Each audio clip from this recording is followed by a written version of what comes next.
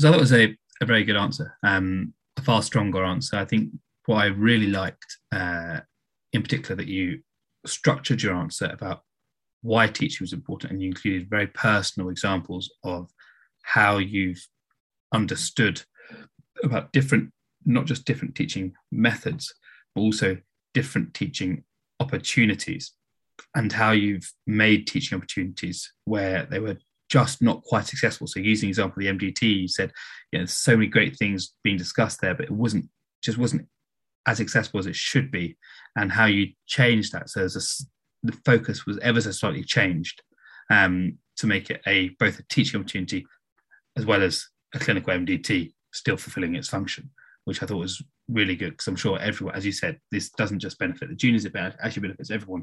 So you can be reminded of the journal club, the data, and the data that underpins the decisions that are made, which I thought was really good. One aspect that I really thought was good, and I hadn't thought of before, and I don't think many candidates would bring this up, is about the research teaching.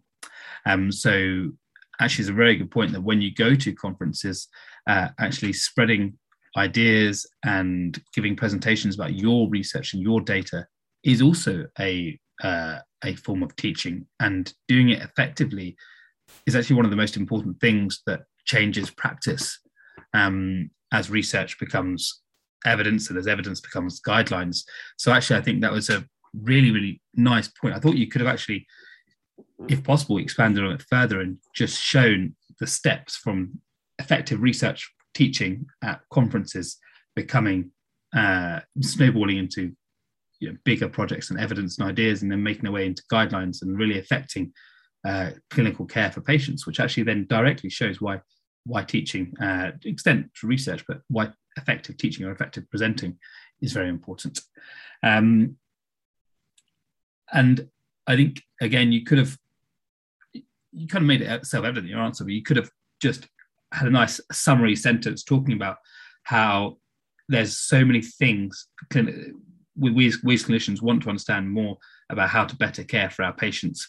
And there are so many opportunities within the NHS and your general working day to turn something into a teaching opportunity. Some are impromptu, for example, a consultant ward round, and you could have talked about that. And then the other, you could have said, and look what we did with the MDT, only just a few slight tweaks, where Julie comes in, does a presentation on a paper, and then everyone's more aware that this is now a teaching experience for juniors as well as a clinical MDT. And you could then talk about the different effectivenesses of those types of teaching. And then the only other thing I thought would be nice is, you've given such a lovely answer with lots of different examples.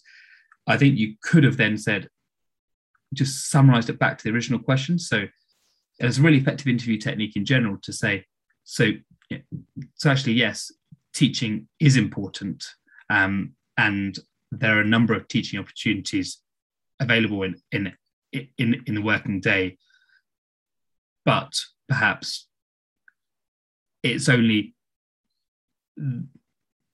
done well when we extract the most from it, i.e. a little bit of planning. That's perhaps not you could say it in a much more concise way than that when you pair these answers, but I think a summary sentence at the end of your question would have topped it off really nicely. They're very good.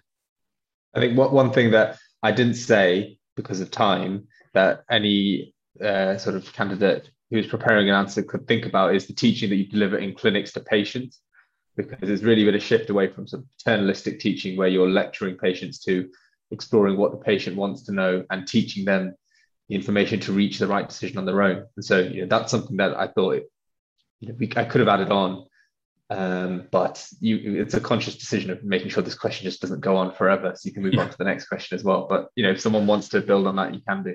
Yeah, no, that's good. As a really good point. I think that and the research teaching are two things that people wouldn't have necessarily thought about or bring out in these answers. So it will set you apart as someone who's thought about this in a slightly different way and slightly more detail, which I think is a really nice thing. Yeah, it's what's relevant and interesting to consultants as well, who will be the examiners. So. Yeah, good.